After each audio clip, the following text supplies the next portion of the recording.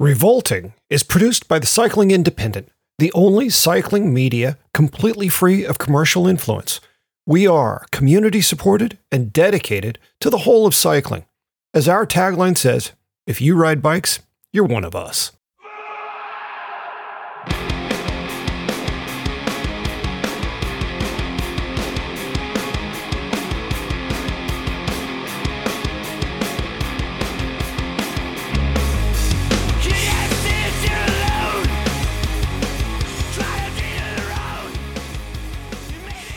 This is Revolting with Stevel and Robot on the Cycling Independent, episode 110. I got my ascot in my Dickie. Hey, podcast warning. This podcast is rated R for adult language, adult situations, vulgar humor, gratuitous nudity, wanton violence, and men talking about their emotions. If any of that is going to bother you, maybe take your popcorn to another theater. Thank you for your time and consideration on this matter. I am Steve, that is Robot. This is the Revolting Podcast. Our 110th episode. What? How is that even possible? Well, we recorded 109 yesterday, so it stands to reason that today would be 110. Yeah, but nobody knows that. Nobody knows that. This is it all comes out staggered. So people be like, "Oh, I'll be like, hey man, what's been going on? How's your week been?" We could totally perpetrate, but you just blew the lid right off that charade. Well, that's okay, because I feel like some real shit's happened in the last 24 hours. Because let's just true this up. Yesterday's podcast, you were like, bup, you had all kinds of things today. Today, you look like you have been through the car wash, and then, I don't know. I have been through the car wash, actually. In real life, I have been through the car wash. I worked, I was at the, I've been real tired, like so tired. I think that I'm like sleepwalking through life. I went to the grocery store and ran errands, put gas in my truck and did all the stuff that I've been putting off for a week and a half or so. And later on in the day, I realized that it occurred to me that I didn't remember doing any of those things. Like it's ridiculously, I'm exhausted beyond reason. But I kind of laid around and I had kind of a slow day yesterday after we recorded. Then I went to my studio to work for a spell. I've got an illustration project for a local brewery that I've been dragging my feet on, so I wanted to get cracking on that. But at some point, this other fellow who works the door at the bar where I work said, "Hey, I still need tonight's shift covered. Can anybody do it?" And I sat there, and I was 1/3 of the way through a Bloody Mary, because I was kind of thinking a Bloody Mary might be a nice early evening cocktail. Mm-hmm. And I was like, yeah, what the hell? I mean, what am I doing tonight anyway? And as soon as I said yes, like within 4 minutes, my eyes watered up and I got super red and itchy, and I got so tired I was fucking dumb, just dead. Are you allergic to celery? No, it wasn't the drink. It was just the acknowledgement that I was going to have another incredibly late night and probably sleep 3 hours. Like I'm keeping like a tweaker schedule, but I've got no stimulants to keep me going, right? I'm just like fueled. Or any of that sweet meth income. Yeah, exactly. I'm fueled on like cortisol and habit. So thankfully it wasn't a super late night, but on my way home, my bike is real muddy and I no longer have an easily accessible washing station. So I was like, fuck it, I'm just going to go through the car wash and give my bike a good foam scrubbins and a light spray. And I did that, and then at one point my bike is covered in this yellow foam. I thought it was funny looking, so I took a picture of it. And this guy in a pickup truck pulls up, and he's got a fitted baseball cap on backwards, kind of a round face, and he's like, "Hey, that's a nice bike." And I said, "Thanks. I mean, you can't see it because it's under 5 pounds of soapy suds, but thank you." And he goes, "You know where there's a 24-hour pawn shop? And I was like, what? He repeated himself. I'm like, no. Get the fuck out of here. Like, what do you do? What are you doing? And then, is this like, was that like a veiled, like, if you do know, I'm going to take your bike and sell it there? What was that? I mean, what's your reaction? I mean, none of my reactions are good. To this That's just scenario in particular, you mean? I don't know the person, the individual person who did this, who you interacted with, but I will say that the type of person you just described is not a person generally who I like to interact with. Mm-hmm. I mean, this is a part of town where there's not a whole lot going on. There was I don't know, there's a grocery store like on the other side of the road, but it was pretty quiet. There was one other vehicle in this whole car wash situation, complex, whatever. And it's this dude in his truck, and he happened to ask me if I knew where there was a 24-hour pawn shop. And that just seemed like, I don't know, that seemed oddly specific, especially after he complimented me on my bike. Yeah, it seems like he was trying to be funny, and I feel actually that you had the correct response, which was confusion. Nothing tells a humorist that they're not being humorous quite like confusion as a response to their joke. Yeah, it was, I don't know, it was like really kind of unsettling. Like once he left, I was like, yeah, okay. Whatever that situation was, whether it was a joke or whether it wasn't a joke, like I'm not out of this dude's field, rotational field, you know. And so I quickly kind of cleaned my stuff up and got back into the dark. But weird. So it was a car wash that I was in. That's funny because I was not really thinking about a literal car wash, but you literally went through the car wash. Yeah. Now, I could be wrong, but in our pre-show chit-chat, you also implied that you had a near-death experience last night. Did I? What did I say? There was some food involved? Oh, I choked on a French fry. Yeah, but it was like a bad choke. And you know how... You literally told me this story, like... It was gnarly. I thought, you know, I was like panicking a little bit. Like you suck in a little piece of food and it goes down the wrong pipe, and if it gets really lodged in there, if it's a big piece, that's how you die. Right. And so, so I had a pretty sizable piece of French fry in my esophagus. No, in my trachea. Is that the trachea goes to the lungs, right? The esophagus goes to the stomach. I think that's right.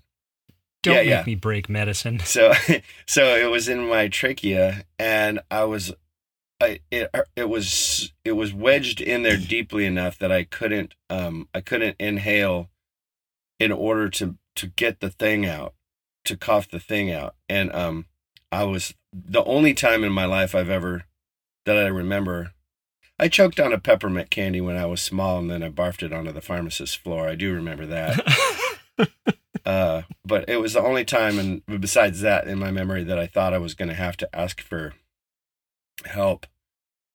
So just really methodically, really carefully, I breathed in deeply one time, and I was able to get it out. But instead of it coming out of my mouth, it just then shot into my sinuses. Which reminds me of another story. When I was a freshman in college, sophomore in college, my sister was a God damn it. When I was a freshman, when I was a sophomore in high school, my sister was a freshman in college. And she came back for a holiday party at her friend's house. And her friend's parents put out finger sandwiches, and there was booze. It was like the party house. Like we always, Yep. everybody always raged there. We all like occupied downstairs, and mom and dad went into their bedroom upstairs, and nobody ever crossed paths with one another. They just pretended nothing was untoward. Oh man, we did so much shenanigans down there. But so I ate a bunch of finger sandwiches and boozed way beyond reason. Barfed, as one does. Continued partying. Because what is that called? Boot and rally now? That's what the kids call it. Oof. Okay. And I would say 3 or 4 days later, I blew my nose and a big piece of ham and some bread came out.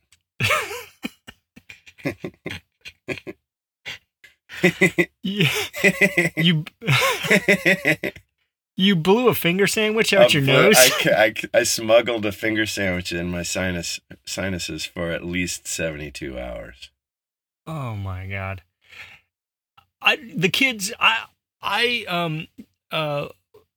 When I was in college, I dated a girl who referred to throwing up as booting. Mm-hmm. And I was always like, that sounds so cute. Oh, I booted. And I was like, there is nothing cute about what transpires when that transpires. It's horrifying. It's incredibly traumatic. I mean, it's not so bad. Like, it's coming. And now I'm at the point where I just kind of like, I just lay back and let it happen. Like, fuck, don't fight it. Because your body's going to do what your body needs to do. All right. And when you're a little baby, you barf and you're just like sitting there and you just, you barf and you get on with your baby agenda. And at some point, it's the worst thing you've ever experienced. It's very traumatic and you feel bad and you're fighting it. And then you put your fingers up to your face to try to keep it in, and then it shoots out between all your fingers, and it gets all over the bus window, and it's like a fucking thing, and it's rolling up and down the aisles, and the janitor puts that sweet-smelling sawdust on it, and everybody remembers that you were the one that threw up in Mrs. Polly's first grade class. That didn't happen to me. Those were, I conflated 2 different stories there. One was Jason and one was Mark, but I fucking hated it. And they were crying. They were crying and barfing. It's traumatic for everyone. But now, when you get like into your 40s or 50s, you're like, well, fuck, I made another bad decision. Here it comes. Oh, and this was also, when I raced bikes, I raced with this crew of people from Sacramento, and one of the dudes, they called him the General, because I guess he was like private farty pants until one night he ate a whole thing of ice cream, and then he became the General. So because he had a little bit of a lactose intolerance, I think. Sure. So the General was a real character, and we were at Robert Ives' bachelor party, and this has got to be 24 years ago or something. And the General was in this rock and roll pose, like one foot, like it was like one foot was on the monitor and the other leg was stretched out, and he was like running his fingers through his hair like he was just about to belt out like, Run for the Hills by Iron Maiden, and he's pushing his hair and he leans back and he just exploded vomit like straight out in this fountain. And watching that, I was like, oh, well, you got to make a spectacle of it. Like, be like the General. Don't be afraid of barfing. Fucking make it a thing. I don't all the way know how this episode, which is gonna be about fashion, has turned into just a fucking chapter book about vomit. We did say we didn't know what we were going to talk about today, and I just said, just talk about fashion and like go where it takes us. But instead, we're just going to do vomit. And the thing is, I have a couple of vomit stories, but I can't tell them now. Why? I can't tell them now because it's too much. It's too much. We'll save it for later. I mean, there's always like everybody's got vomit stories. Vomit stories are amazing. Yeah, we'll save it for later, and people can look forward to it. can, if we want to just pivot real quickly, we don't really have any shout out. I probably got a shout out or two. I have 2 shout outs. Oh, fire them off. Well, the first one is a shout out to the band The Upper Crust for providing the title for today's episode. The title for today's episode is I Got My Ascot and My Dickie. And if you don't know The Upper Crust, they're a Boston band. They dressed like French dandies. So like they would powder their faces white, and they wore wigs and like French sort of like pre-revolutionary finery, and they played music that sounded like AC/DC, and it was all stuff about, they called themselves the Upper Crust, and they had songs like Little Rickshaw Boy, I Got My Ascot and My Dickie, Let Them Eat Rock. If you haven't heard the Upper Crust and you like AC/DC and have a sense of humor, you're welcome. The Upper Crust, there's at least one record. There may be more. I only have one, but it is deeply pleasing. And we were going to, yeah. Oh, it was so good. And the lead, the front man was this guy, Nat Friedberg, who was also in the bands The Titanics and The Satanics, which followed the Titanics. They were a really big, like, bill-topping Boston rock band in the late 80s, early 90s. All that music is good. All that music is good. For some symmetry, I also want to shout out New Jersey's next big band, which is Human Blister. They are going to absolutely rule the world once they graduate from high school, but I see big things coming for them. My buddy John's kid is in that band, and they are, right now they're stoppable, but I think they will become unstoppable. I love that. And there's I see a lot of kids. I was thinking about this yesterday. I drew a picture of a little girl in a poodle skirt. And there was a point in the 80s, I think, in the early 80s, where kind of 50s fashion sort of came back in. And I was thinking about the cycle of fashion, the cycle of music, the cycles of popular culture. And there's a whole gang of kids right now who are rediscovering the distortion pedal. And I'm fucking here for it. I'm into it. It just makes me so happy that there's this new crop of kids who are like, oh, there's a thing. You can write a pop song. You can write a song with hooks, but make it loud and disjointed. And it's fucking good. So that's exciting. You're coming in and out. Are you there now? Yeah. Good. I'm here. They definitely have discovered some of the old stuff. But then there's a whole bunch of new stuff. Like what John tells me is like, oh, his kid listens to these bands that we like, but then he brings to the party these bands that make John go, what the fuck is this? Which is what I think kids should do. Mm-hmm. Yeah, you don't want to be a carbon copy of something that's already happened. Everything, the creative endeavors are just an amalgamation of all of the things that you're surrounded by. You just want to make it your own. And it sounds like Human Blister is well on their way to doing that. So neither of those are your music pick of the week. They're not. Let's talk about yours. So my music pick of the week is a 2006 record. What's that? Oh, no, you just, I thought you'd stop talking. This connection is not very good today. Oh, no, that's going to make it extra fun. No, my pick this week is the 2006 record from Dead to Me, Cuban Ballerina. Dead to Me, I guess they're a pop punk band, but they have sort of more hardcore influence, so I don't really think of them. Well, this is another band where like the first record is fucking amazing and the second record is okay, and then the third record is like maybe not. But their first record, Dead Cuban Ballerina, has a ton of bangers on it.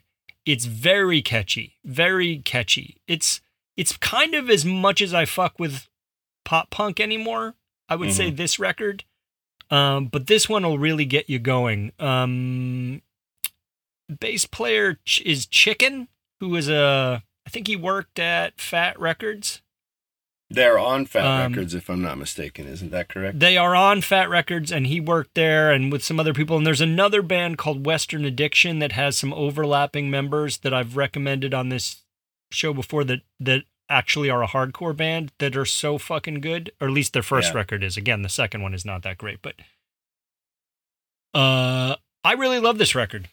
Cuban Ballerina. Upon initial listen, I said, who is it? This reminds me a lot of Swingin' Utters. And then I did a little bit of hunting, and they share personnel. So that makes sense. San Francisco band. To me. They're good. I think my buddy Gabe actually works with one of the fellas in the band as well.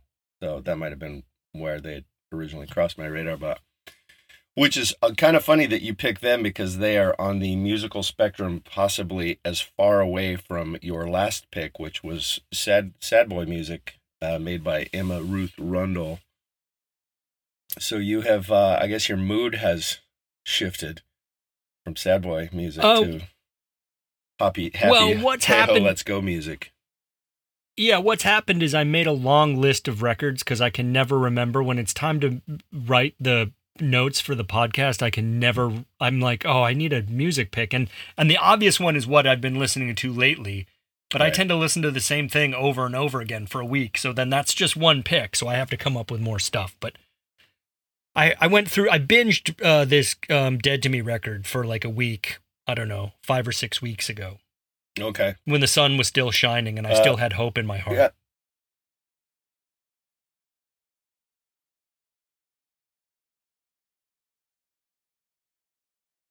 Oh man, I didn't catch any of that. I hope it recorded. I think you said some stuff. It just was like yips and oops.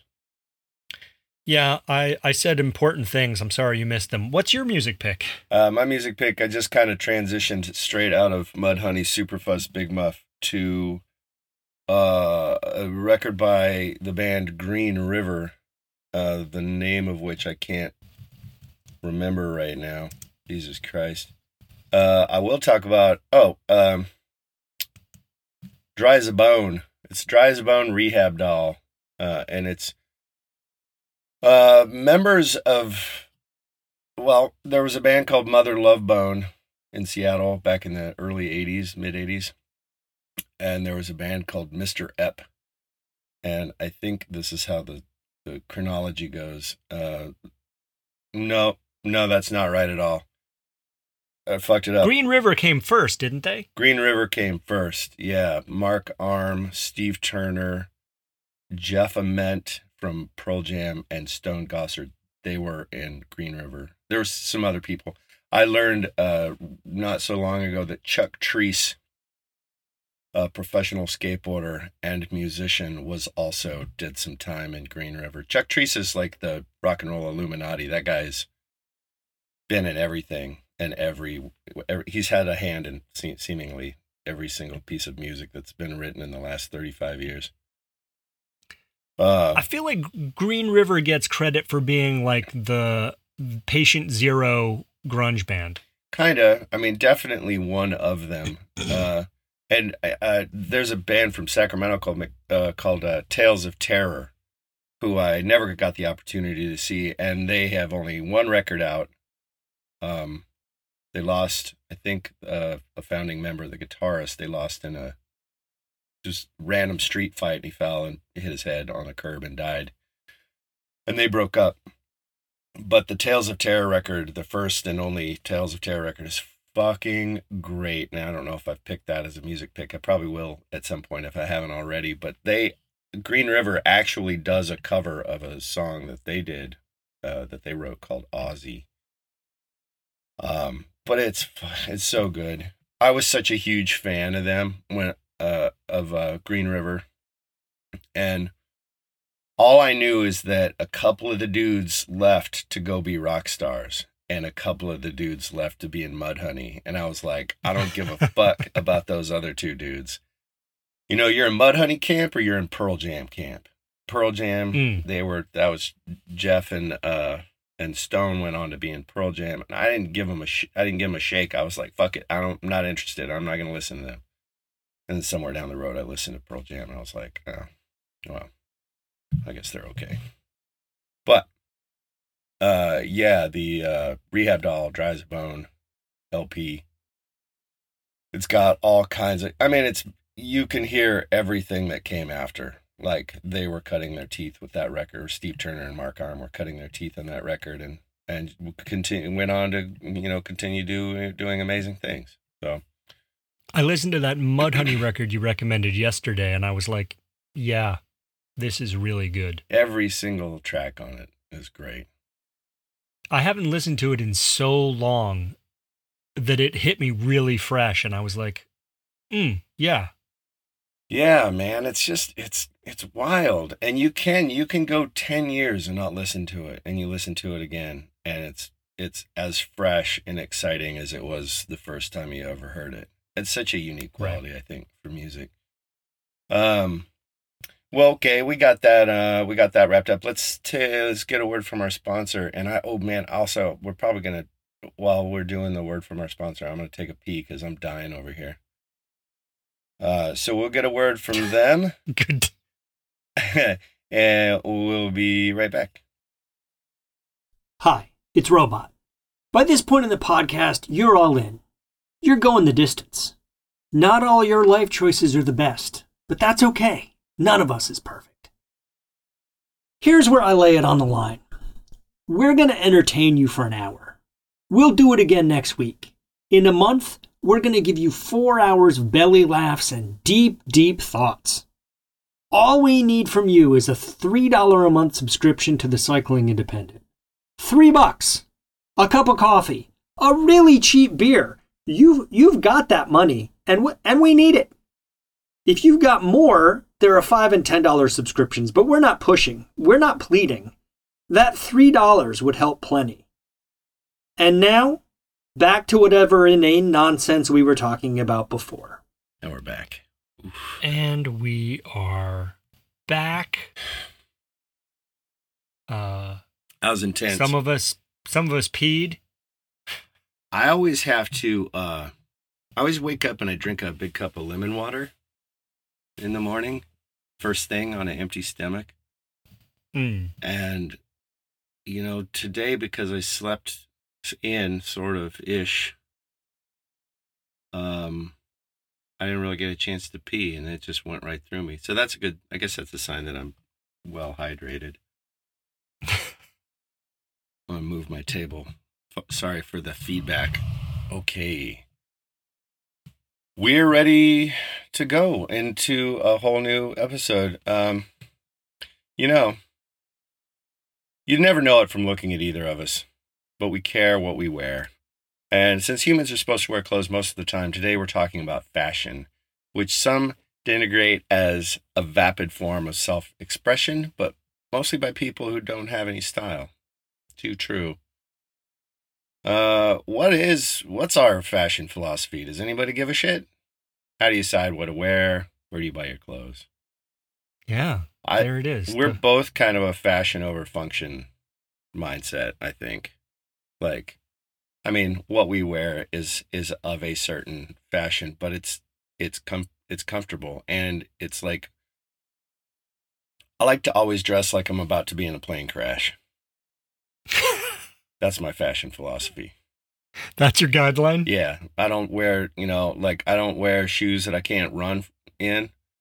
If I gotta make a break, make a quick escape, get in a fight,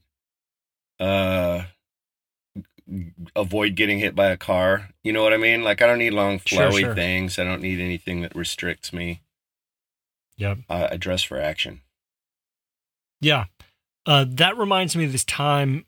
So a million years ago, right after I graduated college, I managed this restaurant for a brief period of time. And the guy who I worked for, the general manager of the restaurant, had this incredible Boston accent. And like, I don't know, a couple of years after I had quit there, I ran into him again in a parking lot. And I was like, "Oh, Steve, what are you up to?" And he goes, "Oh, I work for Crown Uniform Services." And I was like, "Oh, what do you do for Crown Uniform Services?" And he says, we do uniforms. So chef's coats, lab coats, flame retardant garments. And I was like, so I said, like, right back at him, "Flame retardant garments?" And he didn't even get that I was like bagging on his accent. He was like, "Yeah, what the fuck? Flame retardant garments." That's what I said.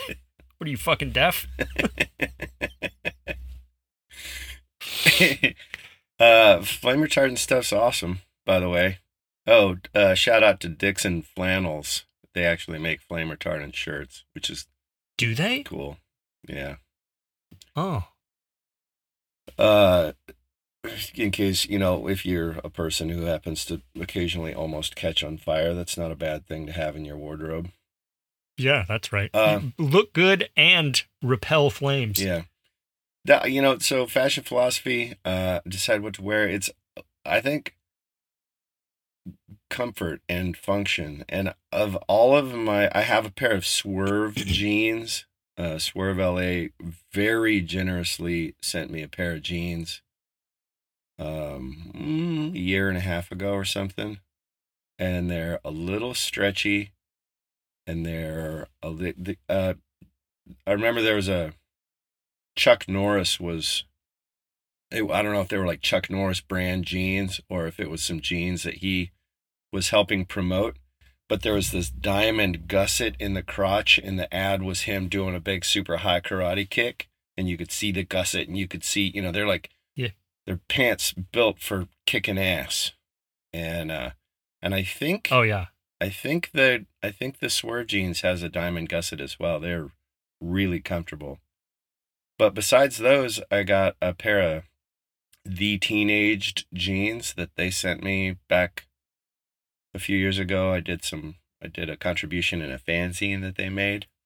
But otherwise, it's Ben Davis. Ben Davis for life, man. Love Ben Davis. They're comfy. It's an American-made company or American-owned company. Probably not made in America any longer because nothing is. Third generation Ben Davis? No. Ben Davis, the third's daughter, now runs the company. Still Bay Area. So, yeah. I mean, is her name also Ben? I'd like that. Ben Jamina? Benjamina? Betty? I don't know. I bought a new pair of dress shoes because I'm going to a wedding next week. Right. Bought a new suit, bought a new pair of dress shoes, and I was like, I don't think I want the wedding to be the first time I wear those shoes. No, you don't. So I put them on. Where did we go? We went somewhere, and I put them on just to like get some wear on them. And my wife said, "Oh, first of all, you look good. And second of all, I don't remember the last time I've seen you without sneakers on your feet." Mm-hmm. And that speaks to that whole, like, if you need to run. Well, I mean, and also it doesn't have anything to do with your, like, dressing up like that doesn't have anything to do with your existence. And yeah, you absolutely should break the shoes in because dress shoes, you're going to fall the fuck down if you don't scuff up the soles a little bit and give yourself something to, for friction. Because that's just like, dress shoe soles they're like ice skates. Yeah, these are, this is a little bit of a departure for me. So I bought this new suit, which is black, of course. And I see you're also wearing a black suit. And then I was like, oh, I got to get dress shoes because the ones that I have really haven't been dress shoes for like a decade, Mm-hmm. At some point when you wear dress shoes enough, and they're just shoes, right? But you wear them enough, they're just no longer up to the task. So I got this new suit. So then I was like, I'm going to buy, oh, Jesus. I'm going to buy these things. I bought this. You can see this? It's like for people who can't see this, it's like a dress blundstone. Yeah, it's what is it called, a Chelsea boot? Maybe? I think that's right. It's something, but the wide elastic, I think, is what makes it not a Chelsea. I think that like a traditional Chelsea has a narrow strip of stretch, maybe.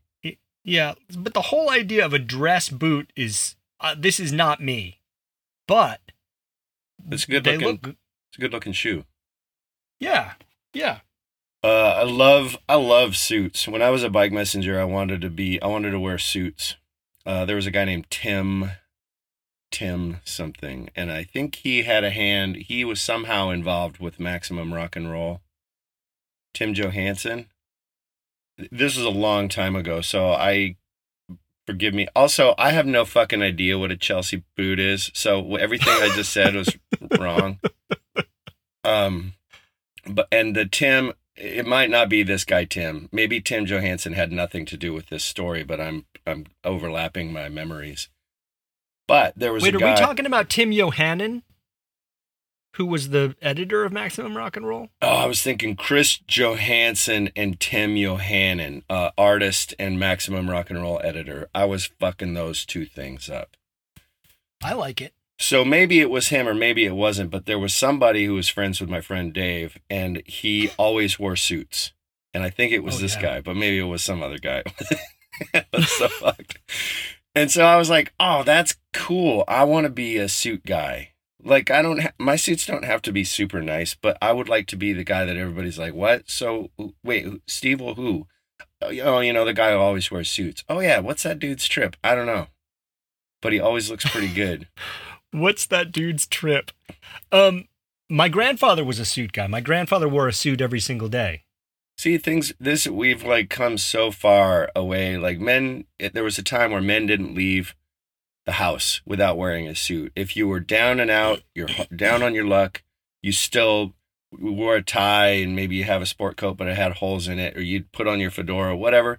Like now you go out and your sweatshirt is reflective and it says fuck you a ton of times on it. Like men don't dress well anymore. And whatever, that's that notwithstanding, I wanted to be a suit guy and I went and bought a couple of suits and then I never wore them. But I was always it was always on my mind. And then one time some friends and I went out for a drink and I put my suit on and I just felt like a stupid little kid. Like I was just like swimming in my suit and that, like, I didn't get it. I would look at men wearing suits and I would think, man, that dude looks fucking sharp as how come when I put my suit on, I look terrible? And then I thought, this is just how it is. Until one day I was sitting on the train and I was looking at this guy and he was clearly coming back from his first job interview.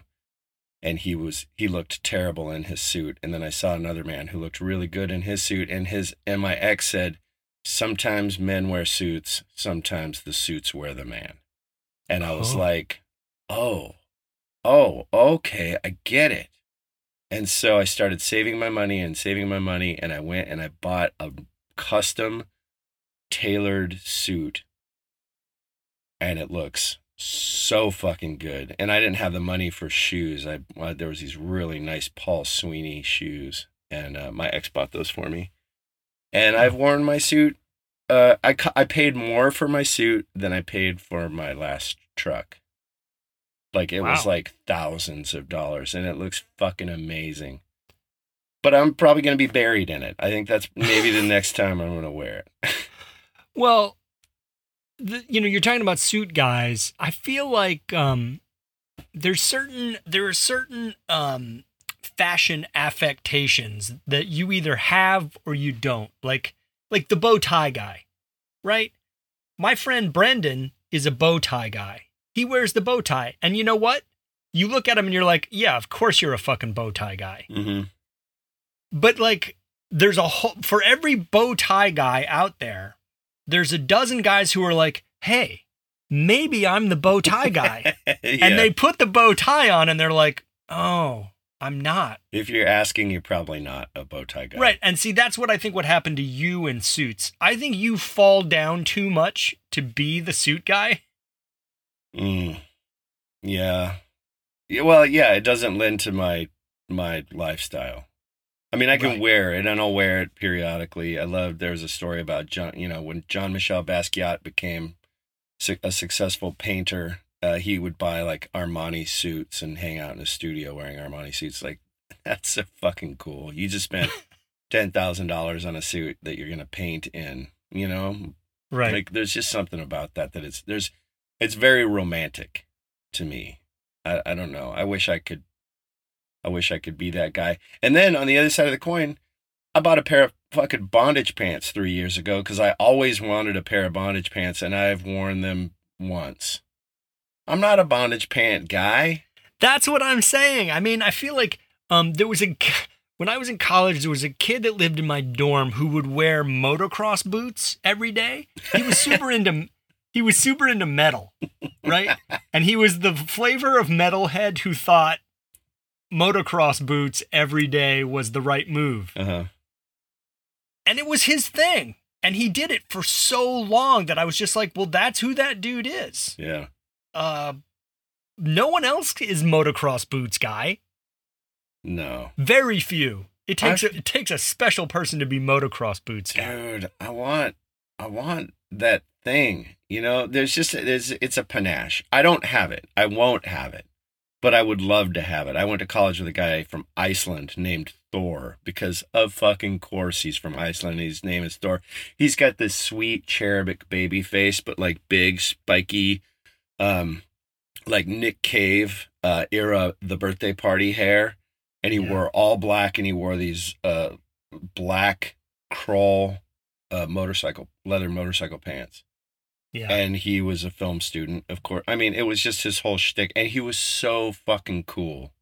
But, like, you look at him and you're like, you were born wearing that. Yeah. Like, I want something that sets me apart like that. I think that would be great. But I won't. I'm not. That's just not my thing. You and I have just discovered that we're black t-shirts and Vans guys, and we're a dime a dozen, but that's who we are, unfortunately. I just recently, and I go through phases with this, I've begun wearing shirts with collars. Mm-hmm. Maybe it's because the weather it's cold now, but I don't know why. I just go through these periods where I'm like, I feel so tired of being, what's the word? It like a turd that no one's tried to polish. It's like just, no one is even bothered.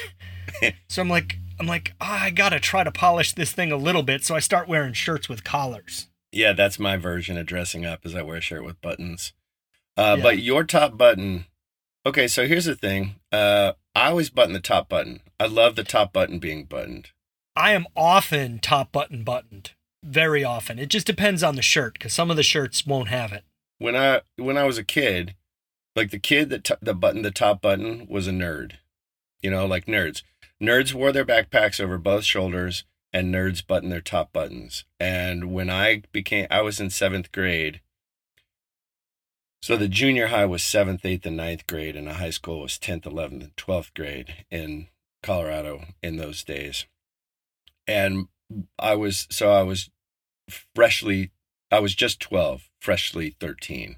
And there was a guy named Johnny DeStefano, and he was a skateboarder and a punk rocker, and he had the first homemade Suicidal Tendency shirt I'd ever seen, and I thought that was pretty cool. So then, of course, I made Suicidal Tendency shirts and got the record. And he would oftentimes, when he wore a button shirt, he would button the top button. And I was like, interesting. Note taken, right? I mean, it's these little things like, wait, cool kid, skateboarder, button to the top button. And he would wear a backpack over both shoulders. It's subtle. I mean, it's just subtle. Like, you're a cool kid, you wear it over one shoulder. You're a nerd, you wear it over two shoulders. And the cool kid was buttoning the top button and wearing it. And it wasn't a thing that he was doing consciously, but it was something that made an impression on me. So from 12 years old on, I've always buttoned my top button. And it was influenced by this fucking kid who I maybe told him he was he later became he was a really good, the fuck? He was a guitarist, and he was in bands with his brother. He was in a band called the Hate Fuck Trio, and there was another band called, it was something like Larry's Lawn Service or something, and they started fights with themselves where they would play Hate Fuck Trio songs at a Hate Fuck Trio show, and they were like, yeah, or Ed's Lawn Service. They're like, Ed's Lawn Service is fucking ripping off our songs. And they would be like, fuck Ed's Lawn Service. And then they would play another show as Ed's Lawn Service, but then play Hate Fuck Trio songs. So there were two bands with one set. And everybody's like, fuck the Hate Fuck Trio. They're the worst. And fuck Ed's Lawn Service. So, I mean, he sounds like a genius. He's always been that dude since before he was that dude. But whatever. These little style notes that he did unconsciously were things that I picked up on that still apply. Well, I'm hearing you say this, and I was a top button guy probably 14 or 15. Like, where I grew up was so like classic rock, so conventional, and I listened to other music. And I feel like there was sort of the vestiges of British new wave visible, and you would see those guys with like the top button buttoned, and like the big whatever hair, and I kind of picked that up. So I had this affectation that I really loved. I would say it was like my first, what I thought of as my first fashion triumph. I had this white collarless, I don't know, it wasn't collarless, but it had like a really narrow band collar, and it was white. And I would button the top button on that, and I had a black wool suit jacket that my grandfather gave me. My suit-wearing grandfather gave me, and it fit me just about right. So I would wear jeans and this like top button thing and the black suit jacket, and I was like, "Fuck, man, I'm rocking." Let's go to Applebee's. Isn't it funny though when you we're talking about fashion, which neither of us have really. I mean, I guess we have our own version of it, which is kind of a non-version. But then, like, where do those style points come in? What are the subtleties? You know, some people are like, oh, I only wear Italian tailored suits, or some people say like, like wool fedoras or whatever the fuck, and we're like, yeah, we button the top button on our shirts. Like, that's as far as either of us have ever gotten. Well, I would say generally my fashion philosophy is to keep it real fucking basic. Right. That I feel, and part of me is like, oh, that's a way to stay out of trouble, but actually it's just what I like best. Yeah, it's true. But if I think about like who in our circle, whose style do I admire but don't think I can quite pull off, it's Bob Scales. Knew it. Yep, for sure. That he's a sharp dressed man. Yeah. He's a guy who, well, the other great trick that Bob Scales pulls off is he's like 6'5", and manages to not look tall. Mm-hmm. Because all of his clothing, I mean, he makes shirts. Go to product.bobscales.com. That's a non-paid sponsorship just because I love him. He tailors his own shirts, right? And I have a few of them, but I often look like a guy who's trying to be clever when I wear his shirts. He sent me one, and I've put it on in the event, like I'm preparing to go out and do something. And I put it on, and I look at myself in my mirror, and I'm like, I can't do this. This isn't me. And I don't know, like cowboy shirts. I can pull off cowboy shirts. I love vintage cowboy shirts. Oh boy, do I love vintage cowboy shirts. And I have a few of those. I feel like I can pull those off pretty well. I do have like a long sleeve button up with like a blue and white checked pattern, like a tight checker, like a tablecloth. Gingham. And I wore that recently. I went out to dinner with Daniel Wakefield Paisley, and he said for sure because of that shirt, everyone was going to think we were a gay couple. And I was like, well, I don't know about that. But then the more I looked at it, the more I thought probably they did. I don't know. It was just based on that shirt, though. I don't think that's a problem, looking like a gay couple. The gay couples I know, I guess they sort of slewed two ways. Some of them are fabulous and look great all the time. And then I feel really bad for the other ones that don't, because I'm like, The bar is set pretty fucking high. Yeah, you turned out to be gay but not fabulous. That's a tough spot. Like I said, I'm really into flannels these days too. I don't know. When do you think you look your absolute best? I feel like that's just kind of it's like a perfect storm, but you're also maybe feeling like pretty hot on yourself anyway that day, you know. And then anything you wear, you carry it. You're wearing your clothes versus the clothes wearing you, like I just discussed. And it's a confidence. It's a way that you walk into a room. I have this one super cool old vintage cowboy shirt. I don't know where it came from. I guess it was, I don't know when it was. August, maybe? July? I walked into the bar. There were two patrons, bartender who was in a ragingly bad mood and put up a sign that said we're closing early. And I don't know what the fuck that was about. And then there are island tables in this bar. And there were probably 7 really attractive women all dressed up like brides. And I was like, what fresh heaven have I just fallen into? And they all had bingo cards.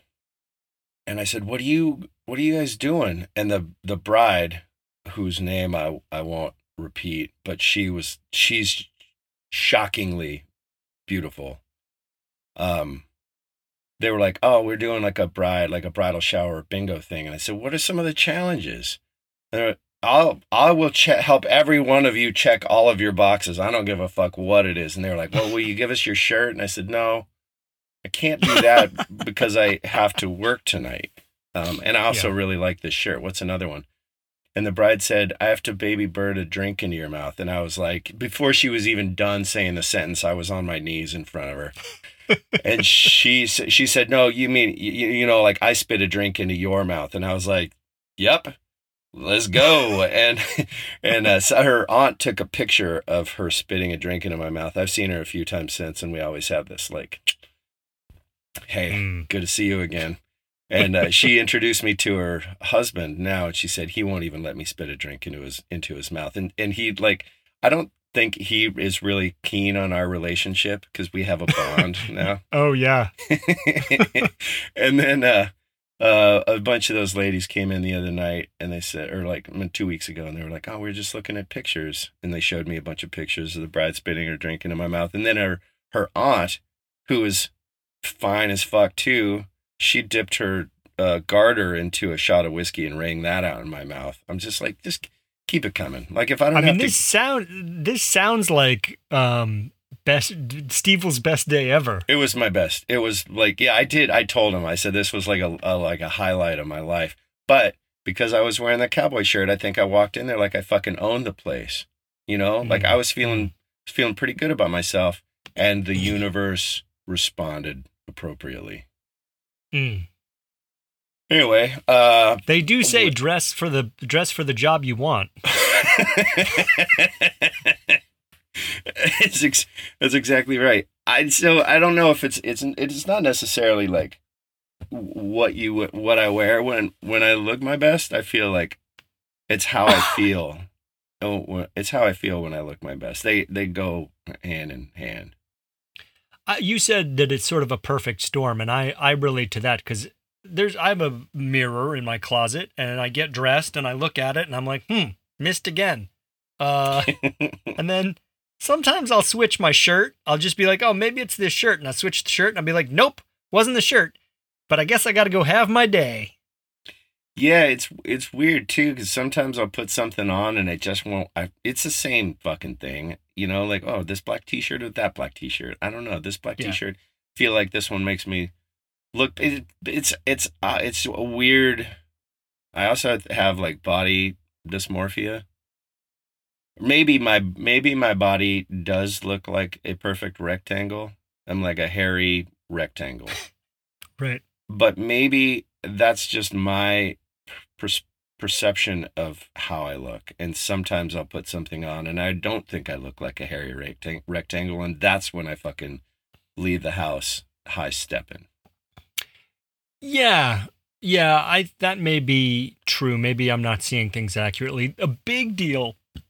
Tell me how you feel about this. A very big deal is the interaction between the bottom of your pants and the top of your shoes, mediated by your socks. That area of my body, of my ensemble on any given day, I look and I'm like, "Whoa, that doesn't look right at all." And then I have to change shoes or I have to change pants or something. Sometimes I just give up and put shorts on, even if it's cold. I'm like, fuck it, that whole ankle thing just isn't going to happen today.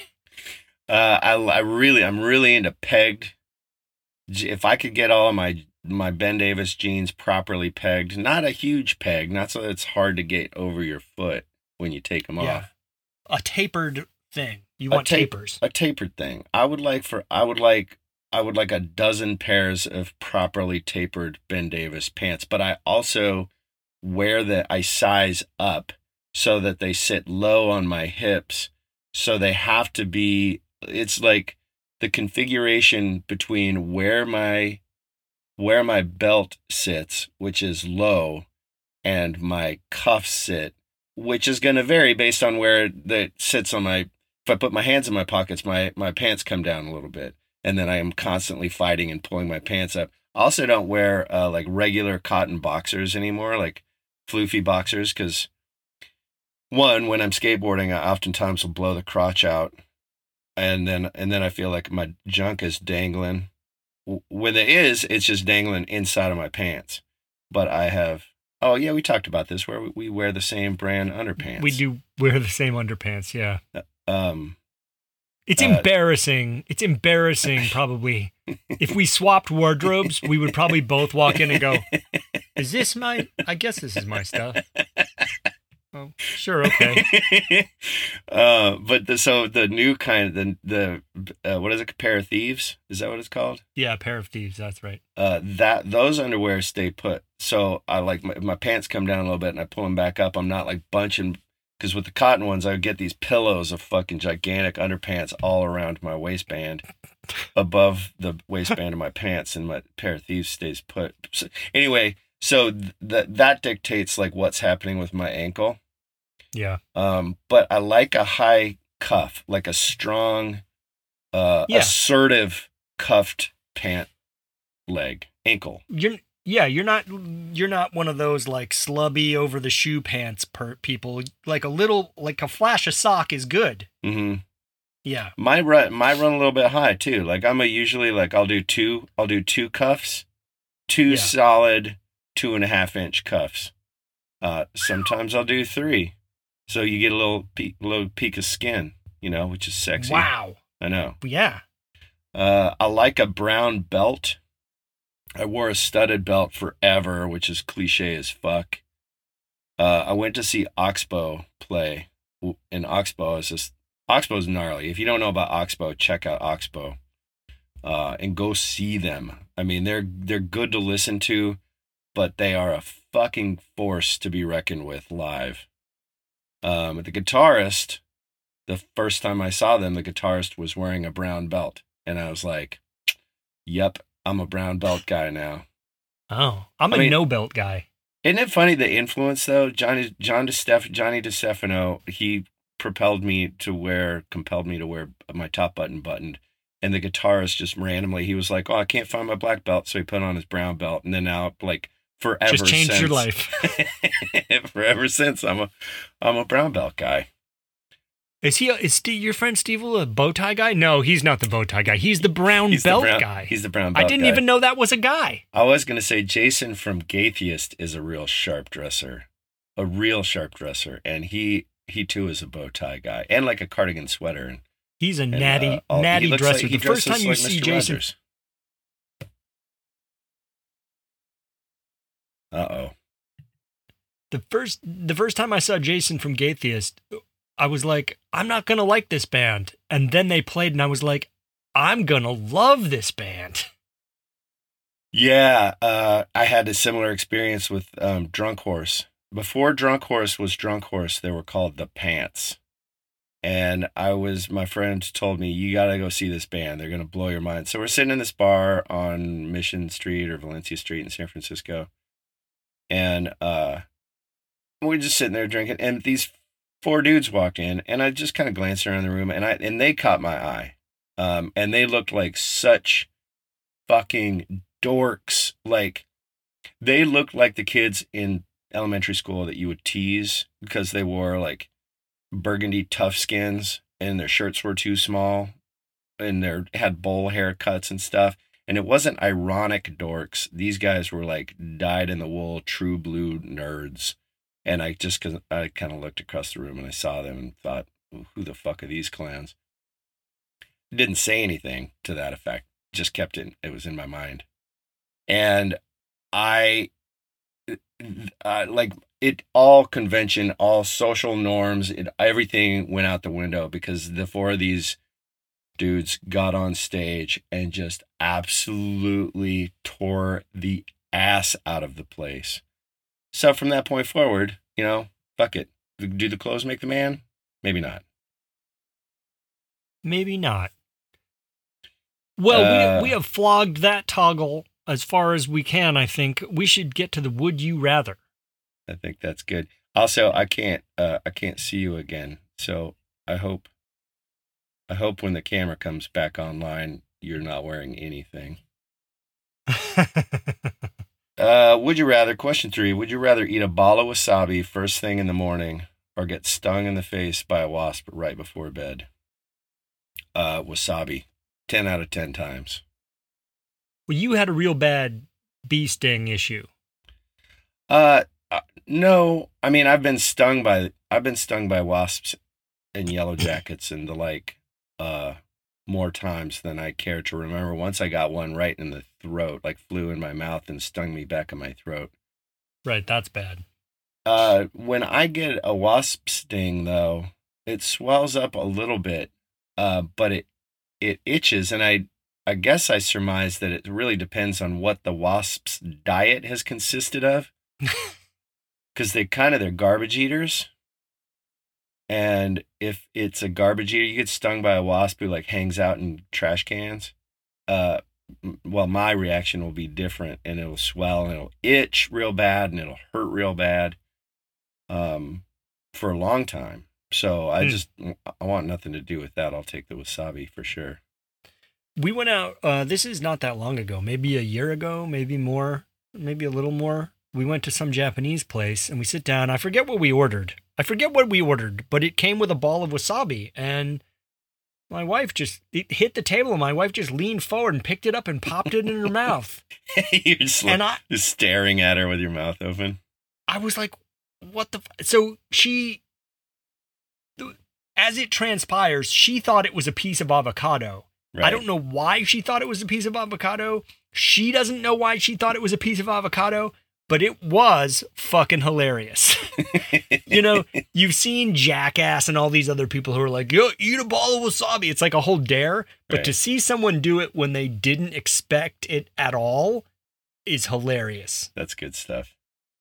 Well, and also, why would the server bring you a little plate with one piece of avocado when there are multiple people eating dinner? And what gives you the right to eat the one piece of avocado? Like that? Yeah. It asks more questions than it answers. But lesson learned for her, I guess. Yeah, the whole scenario was very bizarre, which made it all the better. And she's not that person. She's not like the sort of like spacey, like she is a dialed in person. Uh-huh. So this brain fart that she had right in front of us that then led to like crying. Good stuff. Yeah. Hey, 2 weeks ago, I said, I had a realization after Greg and I went on our ride. And I said, you got to remind me to talk about this. And then I think we've talked once since, and you did not remind me to talk about it. And then I couldn't remember what I wanted you to remind me to talk about. But thankfully, I looked back through our text thread and I found the thing.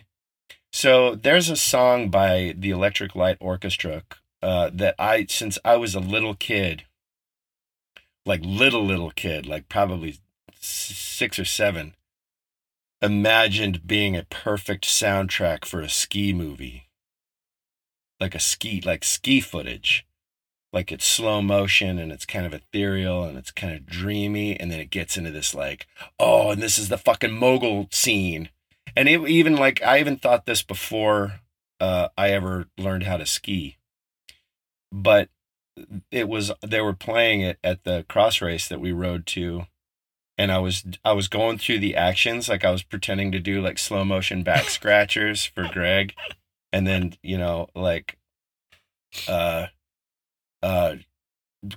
okay, imagine me now. I'm just fucking flowing through, chest deep powder. And then here's the mogul part. And then I was like moguling it in I wish this was a video podcast right now.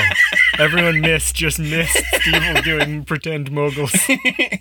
But I never knew what the name of the song was. And then I fucking Pandored it or whatever, asked Siri'd it. And the song's called Fire on High. And then I was like, whoa. Is Matt Pike a fucking ELO fan? Oh, yeah. Matt Pike from High on Fire. Is that a thing? Or is that...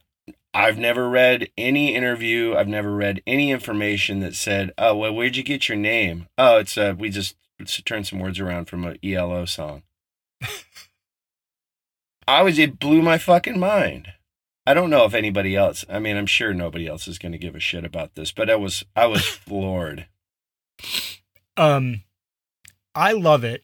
The other thing I love is that you would ask me to remind you of something.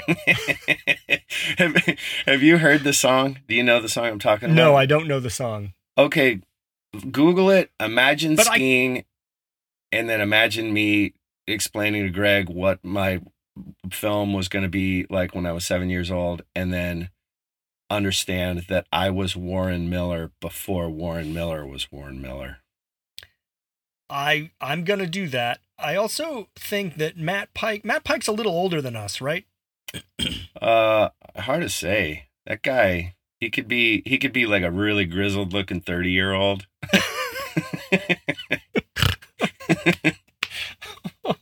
It's so sad. James Hetfield is like Riff Lord, right? James Hetfield from Metallica, Riff Lord, net worth $80 million. And then there's Matt Pike, who is also fucking Riff Lord. And he just put a thing on Instagram that said his pickup was stolen. I'm like, oh, man. It's just like the vast difference between these two dudes, both of whom have made so much or have been responsible for so much fucking killer metal. One dude's worth $80 million and one dude is like making a plea on the internet to help him find his pickup that some tweaker stole. Yeah, the other one doesn't get the guac on his burrito because it's fucking extra. There's just no justice. But I bet he's old enough that he would have that ELO would have been right in his musical influence box. Even though he does not make music that sounds like ELO. I don't know. I don't know him. I know people who know him. Like Jason from Gatheist. I know those guys know each other. And I might feel compelled. I might hold on to that question. But my one fucking question band interviews. Yeah. Dude, I don't think it would get much better than that. Yeah. Well, I will remind you to ask him when they play. Well, now that I brought it up, it's part of my constant internal dialogue. Yeah. All right, we're in hour 9, folks. Here's your outro. Friends, it's time to get back to carving Slayer in your forearms or whatever you were up to before we started jabbering about high times and low fashion. If you'd be so kind, drop a dime in the tip jar at the Cycling Independent and get on about your day on behalf of the Cycling Independent and the Revolting Podcast. I'm Steve. And I'm Robot. Don't forget to suck it.